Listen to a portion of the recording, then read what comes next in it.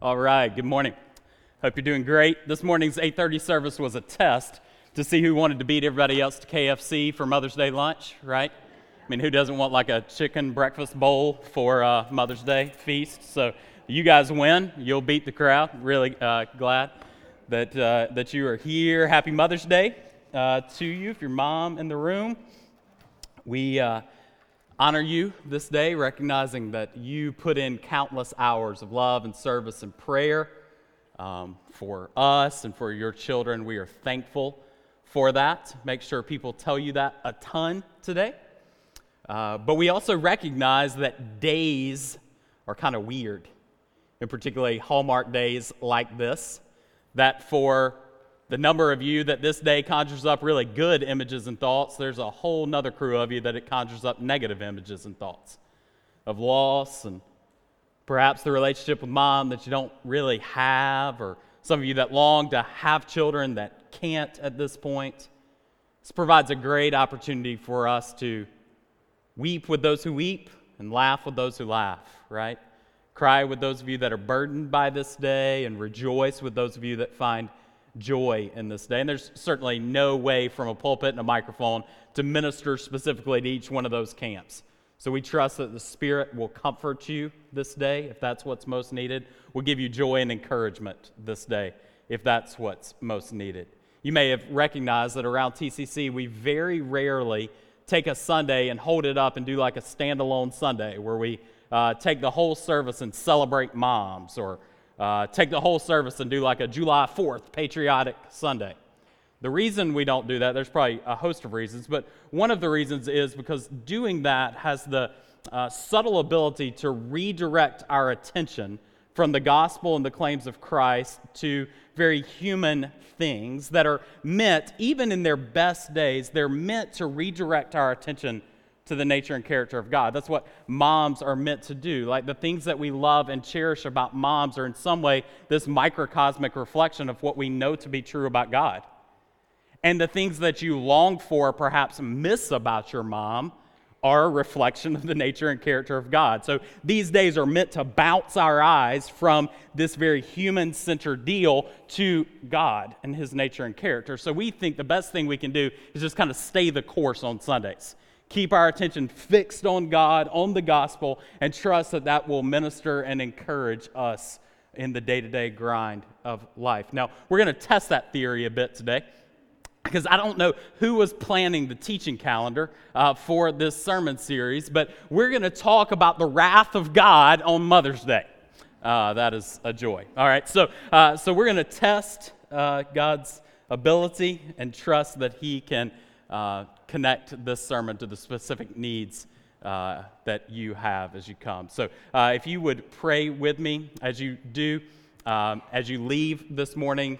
If you're a mom here in the basket in front of me, we have a gift to you from the church and the staff just to say thanks, that we love you. So if you would, as you leave this morning, drop by, pick one of these up. You're welcome to take one and give it to your mom as well. Love you, really thankful for you. So join me as we pray. God, we do desire to fix our thoughts and our affections on your nature and character, to be reminded of the sure confidence of the hope of the gospel, the beauty of Christ. And we're thankful that in this life you have given us reflectors of your image that you've put around us. For many of us, mom plays that role. We are thankful for that. Thankful that we don't do life alone, that we can know you by virtue of seeing you displayed in other people. And we ask that your Spirit would do the work that only your Spirit can do, which is bring comfort and peace and ministry by the teaching of your word to us all in our places of need. Would you do that today as we direct our attention to your word for Christ's sake? Amen. Amen. So if you have a copy of the Bible, you can open it to Ephesians chapter 2. Ephesians chapter 2 will serve as our text. We're going to jump back to the book of Romans as well during our time together. Ephesians chapter 2, the end of verse 3 will serve as our anchor for us. But in way of introduction, you probably have a friend, perhaps a family member, who has gone through what we might call a Christian phase. Sadly, this is an all too common reality, particularly among people in a younger demographic. Some writers, particularly in the New York Times, have claimed that Christianity in the United States now functions like a fashion symbol, something that you put on, try on for a period of time when it has some benefit to you, and then outgrow and easily dismiss. This is the classic Christian youth camp syndrome come to adults, right?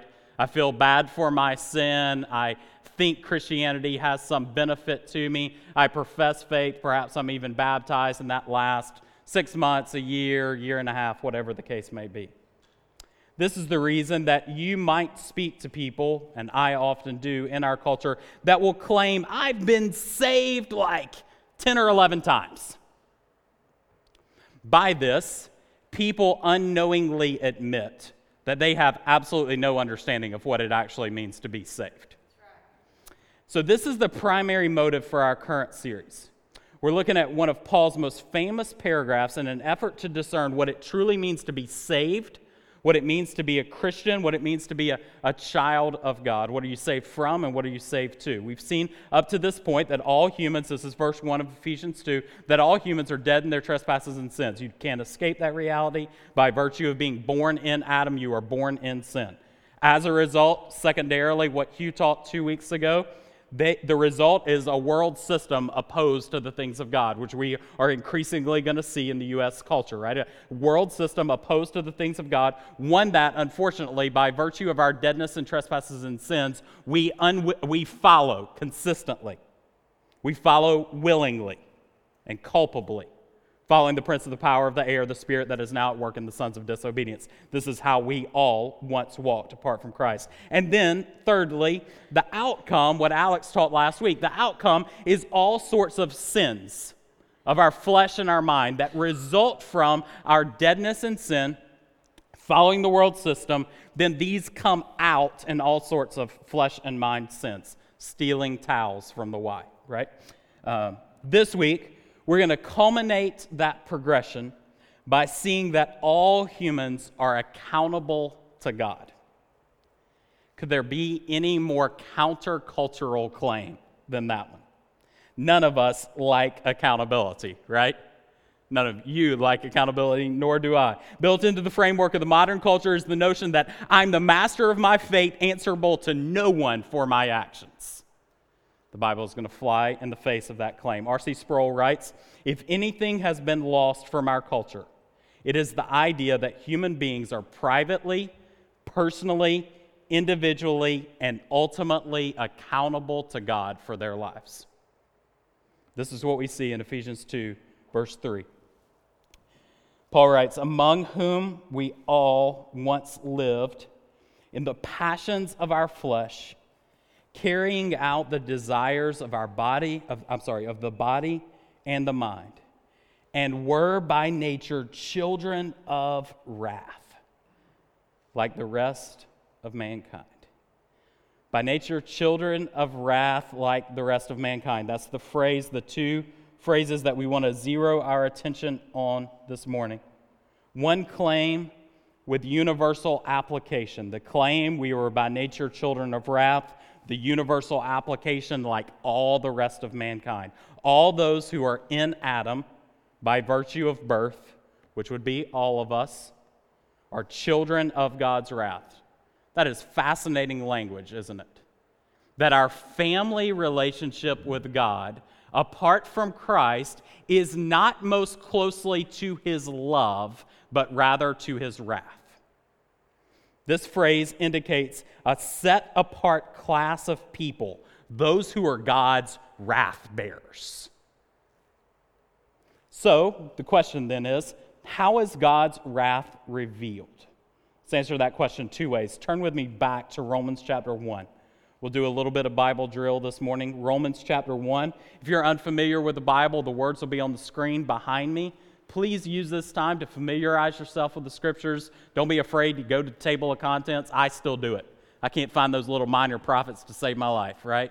So don't feel awkward doing that. Use it. Try to find these verses so that you can use them during the week in your own personal quiet time. Romans chapter 1, beginning in verse 24, Paul, after arguing about the greatness of God through Christ, the fact that we have all exchanged worship of the glory of God for worship of glory of created things, says this, therefore, I'm in Romans 1, verse 24, therefore, God gave them up in the lust of their hearts to impurity, to the dishonoring of their bodies among themselves, because they exchanged the truth about God for a lie, and they worshiped and served the creature rather than the Creator, who is blessed forever. Amen. For this reason, God gave them up to dishonorable passions.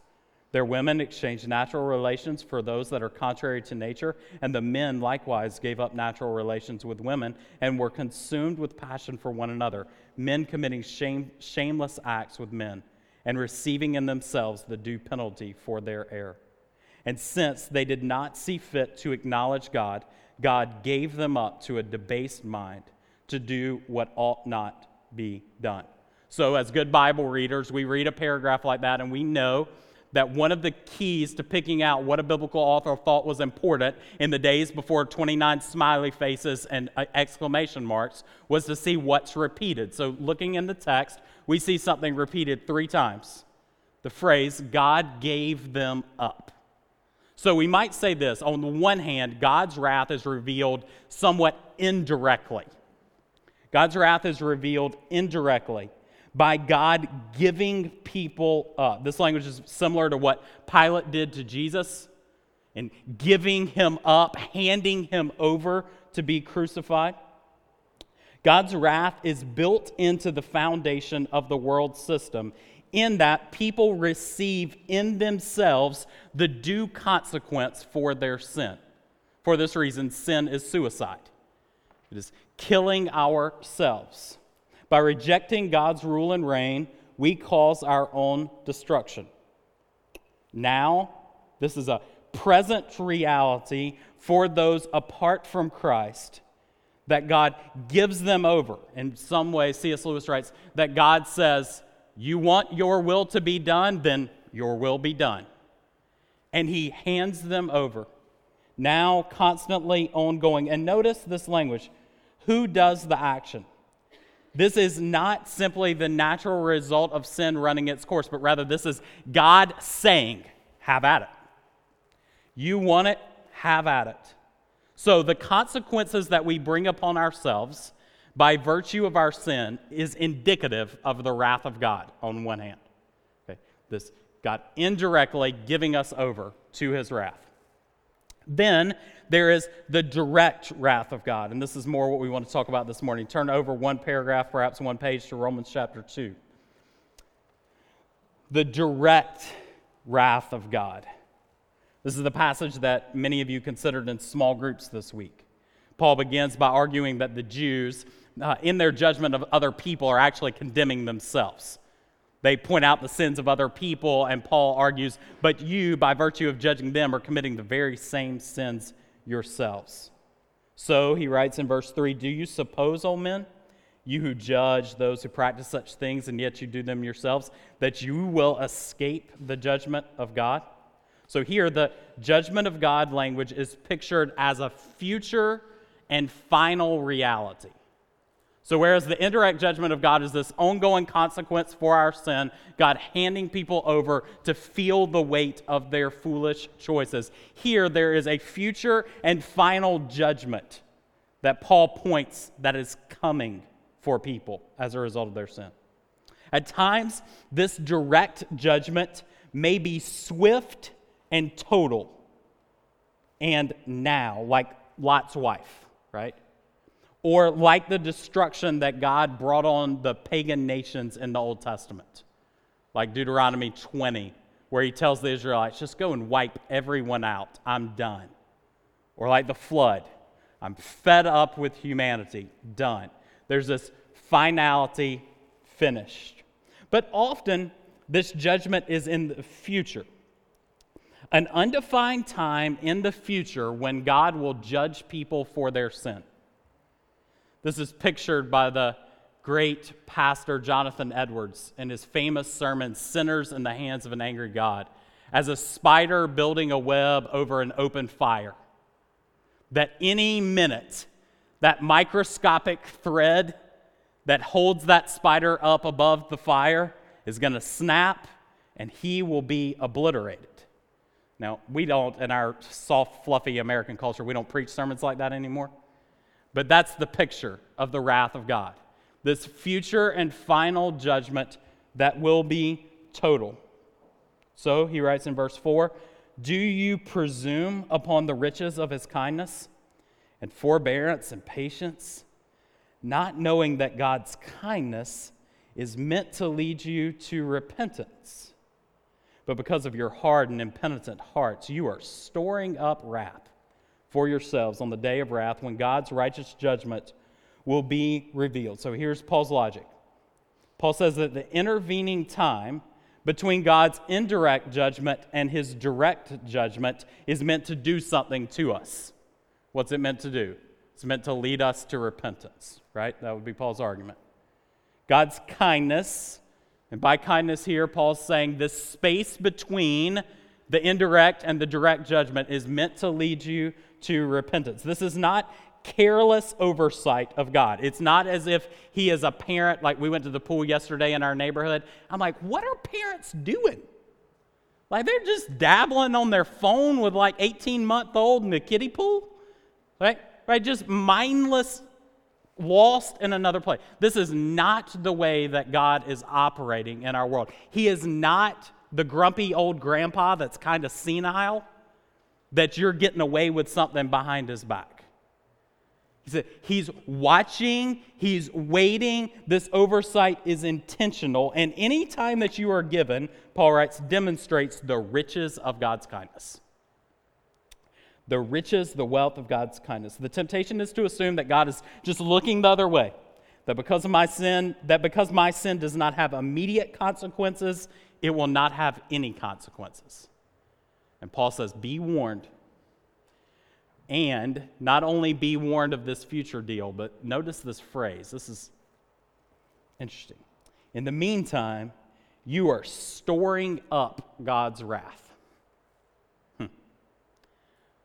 So this is not some fixed finality, but right now, in the intervening time, apart from Christ, you are literally storing up wrath from God. The picture throughout the scriptures is of God's wrath as a cup. The cup of God's wrath. Psalm 75:8, the psalmist writes this, "For in the hand of the Lord is a cup with foaming wine, mixed wine, and he pours out from it, and all the wicked of the earth shall drain it down to the dregs." Isaiah 51 uses the same language. In the hand of the Lord is a cup of his wrath.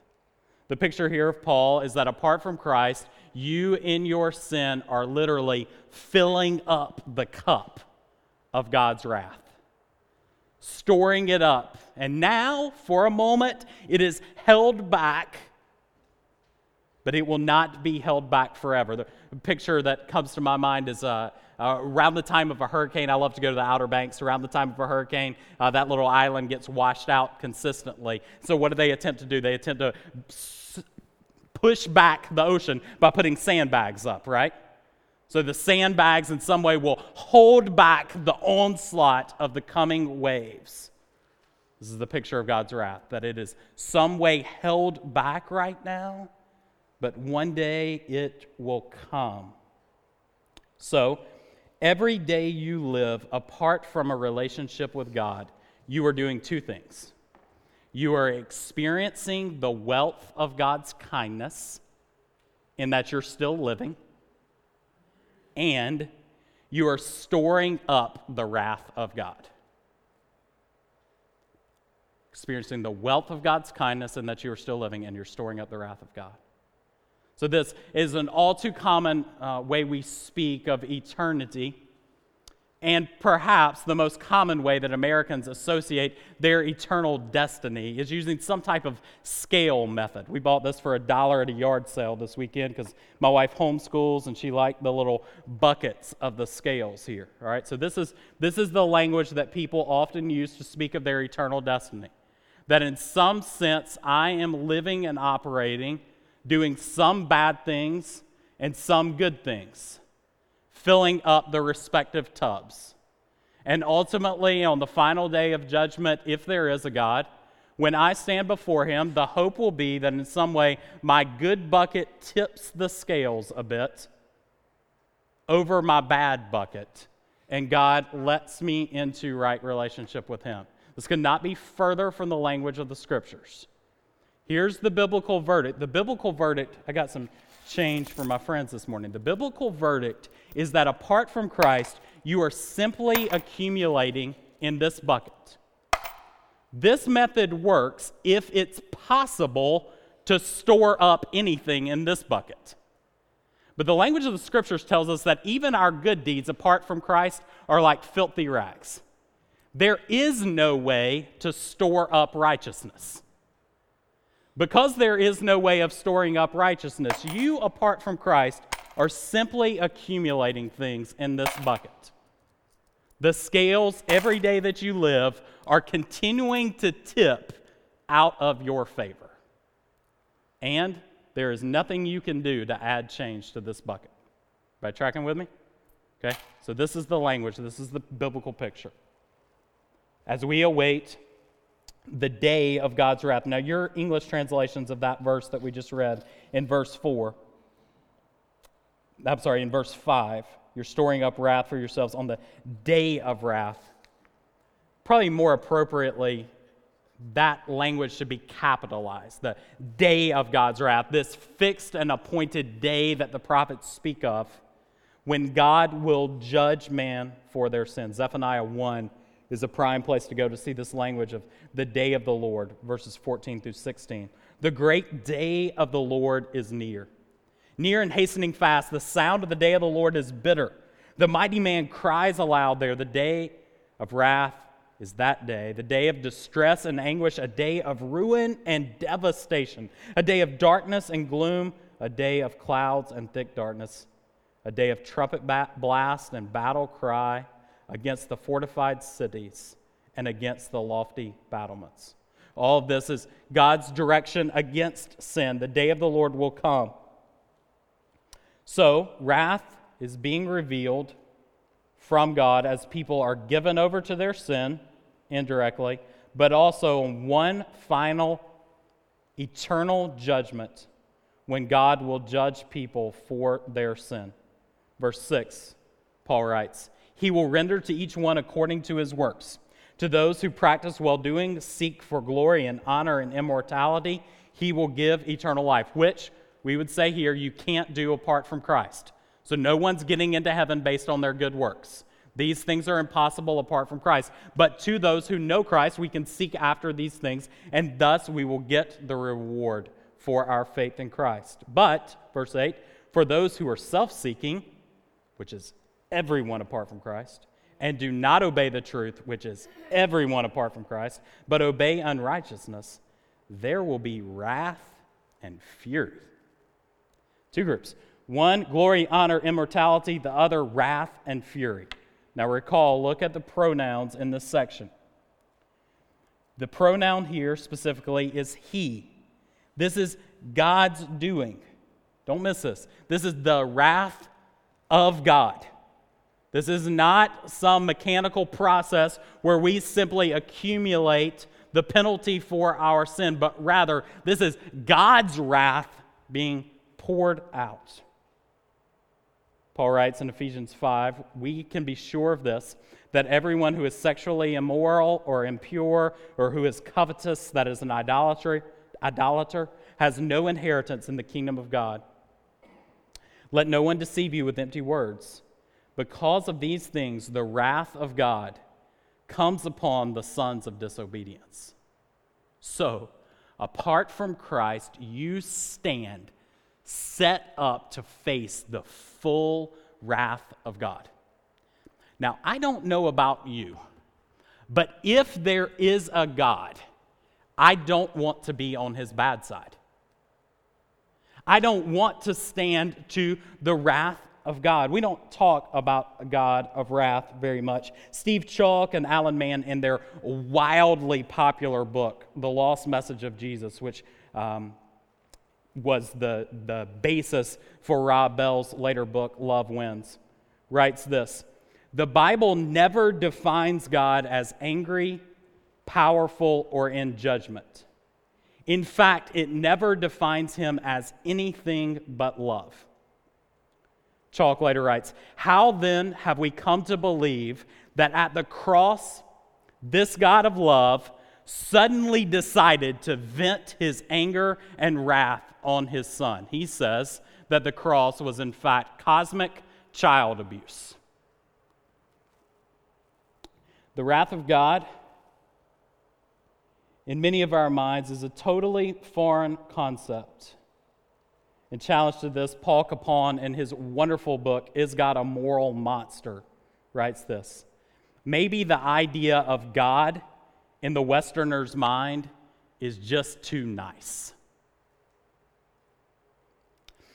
This is perhaps because we have confused a basic math equation. We've heard the language used often, the biblical language, that God is a God of love. And this is true. Love is representative of the nature and character of God, one aspect of his eternal being. But in most of our minds, the script has flipped on that equation, where now we say love is God. While love is an aspect of God's being, love is not the totality of God's being. To be loving is not totally what it means to be godlike. In fact, wrath is a very basic component of what it means to be loving, as we will see as we move forward. God's wrath, in contrast to ours, and this is where it gets quite tricky. When you think of wrath, you think of a very negative emotion quite often. This is because your wrath is the kind of wrath you experience when dude cuts you off in traffic. You do stupid things and yell. In contrast to that, God's wrath is not capricious, it's not prideful, it's not arbitrary, it's the just result of human sin. His wrath and anger. This is the attitude of God to those on whom his judgment falls. God will, the text could say, God will judge them in anger. This is why in the next service we'll do parent dedications. Hold up these young infants. My little Willa, will hold her up before the Lord and pray over her, because she comes in this world built to be a rebel before God. She is a sinner by birth, and apart from God doing something to her heart, she will stand under the wrath of God. Verse 9. There will be tribulation or distress for every human being who does evil, for the Jew first and also for the Greek, but glory and honor and peace for everyone who does good, the Jew first and also the Greek, for God shows no partiality. The outcome is bleak, friends. Tribulation or distress is coming. In some small microscopic way, this tribulation or distress that is coming is pictured in our physical death. Try as we might, friends, through healthy eating and dietary practicing and exercising and whatever other mystical methods you want to conjure up, you will not stop death forever. You may prolong it, perhaps, maybe, but you will not stop it. And for many of us, we are seeing the downhill slide of that process as our bodies just aren't what they once were. You are seeing tribulation or distress come upon your very physical being as a precursor to what will come upon your eternal being apart from Christ. This eternal death coming by virtue of the rejection of the gospel truths 2 Thessalonians 1, no need to turn there. The words will be on the screen behind me. Paul writes, when the Lord Jesus is revealed from heaven with his mighty angels in a flaming fire, inflicting vengeance on those who do not know God and on those who do not obey the gospel of our Lord Jesus. They will suffer the punishment of eternal destruction, away from the presence of the Lord and from the glory of his might, when he comes on the day to be glorified in his saints and to be marveled at among those who believed, because our testimony to you was believed. Now, I know, friends, this is not the politically correct sermon, right? Like, we're supposed to say in the end, love wins, and we're all going to get to heaven and high-five each other. That's not the biblical picture. The biblical picture is of a people who are destined to be children of God's wrath, who will live forever apart from him. This eternal death is spoken of using numerous pictures throughout the Bible. Darkness, silence, death, the pit, Gehenna, this valley slope that was prime for the childhood sacrifice of a pagan cult, that was pictured as a place of destruction.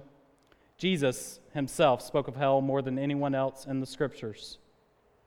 In one passage in Matthew 23, he writes, then he will say to those on his left, after saying to those on his right, you come, you have eternal life, he will say to those on the left, depart from me, you cursed, into the eternal fire prepared for the devil and his angels.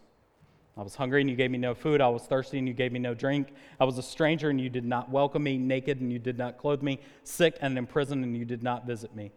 Then they will answer, Lord, when did we see you hungry or thirsty or a stranger or naked or sick or in prison and did not minister to you? And then he will say to them, truly I say to you, as you did not do to the least of these, you did not do to me.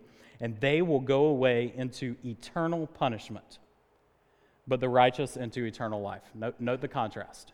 Eternal life to one camp and eternal punishment to the other. What we know from the biblical writing on hell is this, that it is conscious, forever, and torment. So here, again, apart from what many want to believe and perhaps what is in our souls to desire, we're not talking about annihilation here. They're just wiped out, never to again experience pain, not even aware of really where they are, what's happening to them. But they're conscious of what's happening, forever in torment on the forthcoming day that the Lord has appointed. Matthew uses the phrase 5 times that there will be weeping and gnashing of teeth. This is the theme of hell. Weeping and gnashing of teeth. I always picture the notion of gnashing of teeth of regret, right? Regret, weeping, conscious torment. John in Revelation, you can turn with me to Revelation chapter 14. Revelation chapter 14.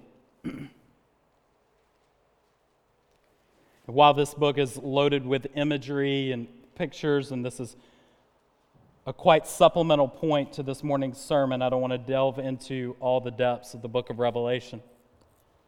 We're given some type of prophetic picture of what will happen on this forthcoming day that the Lord has appointed. As John sees in his vision, I'll begin reading in verse 9, Revelation 14, verse 9. Another angel, a third, followed them, and in a loud voice said, if anyone worships the beast and its image and receives a mark on his forehead or on his hand. Now, don't get too cryptic here with us. We see that this in Ephesians 2 is the natural result of the world system. We're all following the prince of the power of the air, the spirit that is now at work in the sons of disobedience. So this would be the camp of those who have not believed the gospel, the camp of those who are disobedient to the claims of Christ, that have not put themselves under the lordship of Christ. In verse 10, are not saved.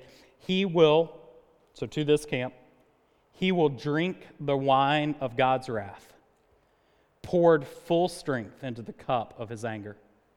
and he will be tormented with fire and sulfur in the presence of the holy angels and the presence of the Lamb. And the smoke of their torment goes up forever and ever. They will have no rest, day or night.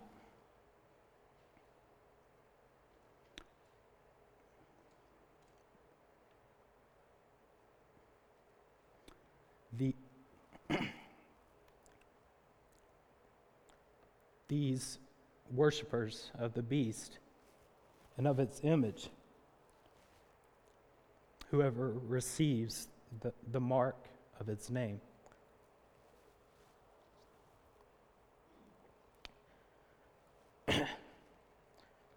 that's that.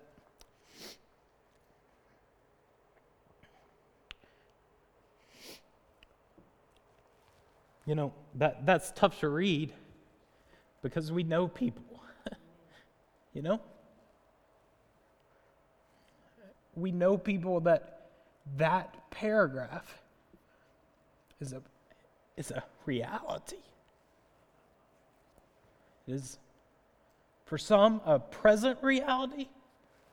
For some, it is a sure and coming reality.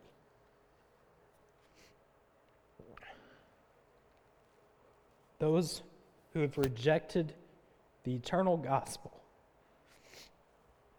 God's wrath, get this language, is poured out full strength. I don't exactly know what that means. In the ancient culture, wines, the cup would have been cut or diluted. You couldn't handle consuming it full strength. So here in contrast, this cup of God's wrath is poured out full strength. The idea would be, and this boggles my mind, that things like the exile, plagues, war that we see in the Old Testament are cut versions of God's wrath. They're not the full strength version. So, what's the closest we come to the full strength version of God's wrath? The closest picture we can see? It's the cross. Right? What happened to Jesus was the wrath of God poured out full strength on, as hard as it is to imagine, on the child of God's wrath, Jesus.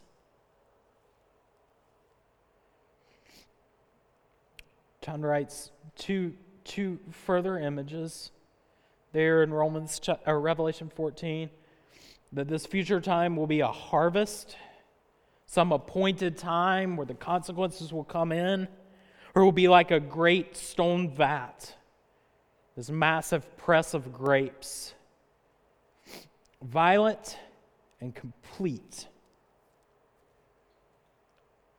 Now, the typical objection at this point is this. Matt, you got to chill out with this deal, Bo. Tone it down, because the idea of hell is just manipulative, right? You're just trying to scare people. Another judgment house gone wild, right? Hell is only manipulative if hell is not real.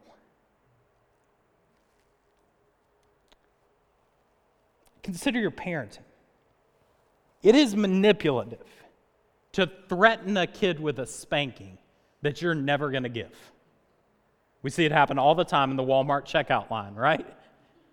Kid, I'm going to beat you for that, knowing full well that that parent has never spanked that child in their life, right? So to threaten a spanking that's never coming is surely manipulative. But it is terrible parenting and unfair if there are sure consequences to come to not warn someone. It is unfair to not warn them if there could be punishment. So, in light of the biblical counsel, there is coming a day, and so Matthew 3:7 is my plea to you: flee from the coming wrath. Flee from the coming wrath. This would be my plea to you this morning, and would help explain what we mean when we say that someone is saved. What are they saved from? They're saved from the wrath of God. This is why you don't get saved 10 or 11 or 12 times. You're saved once. You are a dead sinner, subject to the wrath of God. You are saved from God's judgment permanently and forever. For you who are apart from Christ this morning, God's kindness is meant to do what Paul writes. It is meant to lead you to repentance. God's kindness is demonstrated to you this day, giving you the space to breathe, the day to celebrate, and for whatever reason for you to sit in these pews. Because God is patient. That word literally means the length of God's wrath. He extends the length of his wrath. In Exodus 34, a beautiful passage, when Moses sees the glory of the God, the Lord passed before him and proclaimed. So the Lord passes and gives his name. The Lord, a God merciful and gracious, slow to anger and abounding in steadfast love and faithfulness, keeping steadfast love for thousands, and forgiving iniquity and transgression and sin. This gets repeated throughout the Scriptures. Psalm 103, the Lord is merciful and gracious, slow to anger and abounding in steadfast love. He will not always chide, nor will he keep his anger forever. He does not deal with us according to our sins, nor repay us according to our iniquities. For as high as the heavens are above the earth, so great is his steadfast love towards those who fear him. If you this day do not have clarity, laser-like clarity on the eternal state of your soul, settle that matter today. If you fear that you may stand under the eternal wrath of God, do not leave this place without praying and begging God to save you. If you need help with that, if you want to talk to someone, the pastors would love to pray and talk to you about how you can leave this day assured that you will never stand under the wrath of God. How can we have that laser-like confidence? Because of the cross. Because the wrath of God for a subset of humanity, not those who are in Adam, but those who are now in Christ, the wrath of God that was rightly due your sin was fully and permanently poured out on Christ. So, for those of you that are in Christ this day, a sermon on the wrath of God is meant to lead you to worship. If we, any of us in the room, avoid God's wrath, it is only by the grace of God. None of us are getting to heaven and high-fiving Jesus and saying, "We did it." That's not the way it works, as we will see in the coming weeks. If you are a Christian, the best news this day is some past tense verbs. Never thought you'd hear that, right? That was your worst enemy in English class. But the best news for you this day is the fact that verses 1, 2, and 3 of this text are speaking of those who were dead in their trespasses and sins, who were children of God's wrath. This is a past tense reality because of Romans 5:9.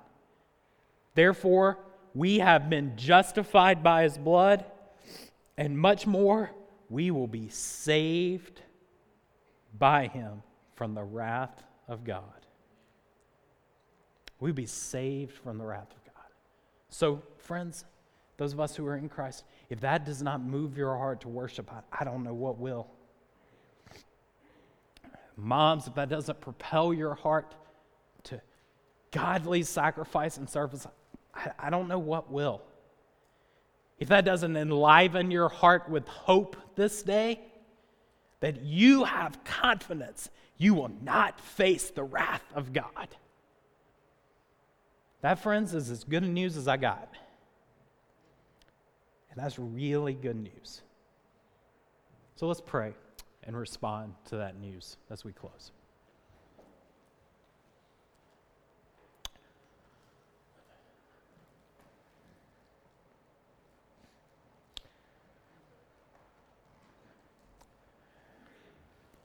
God, it's hard to speak and think about these things without tears.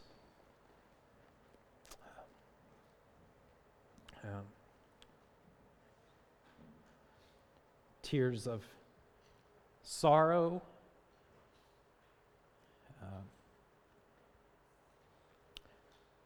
tears of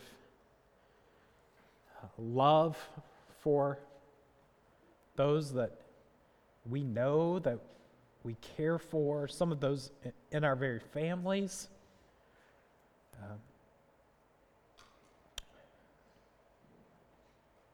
That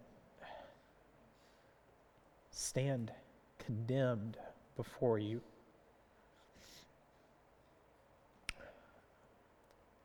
We pray that in your good kindness, you would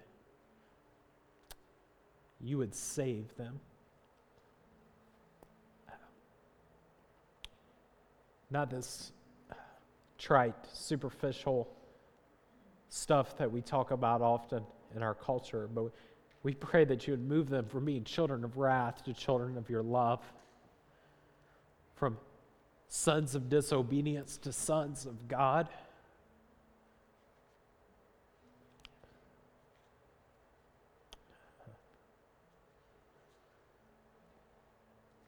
It's also hard to not cry tears of joy, thinking that I am a son of your wrath that has become a child of God. That regardless of how messy this life gets and what troubles come, I don't have to fear this day that you have appointed, because the judgment for my sin was given to Christ.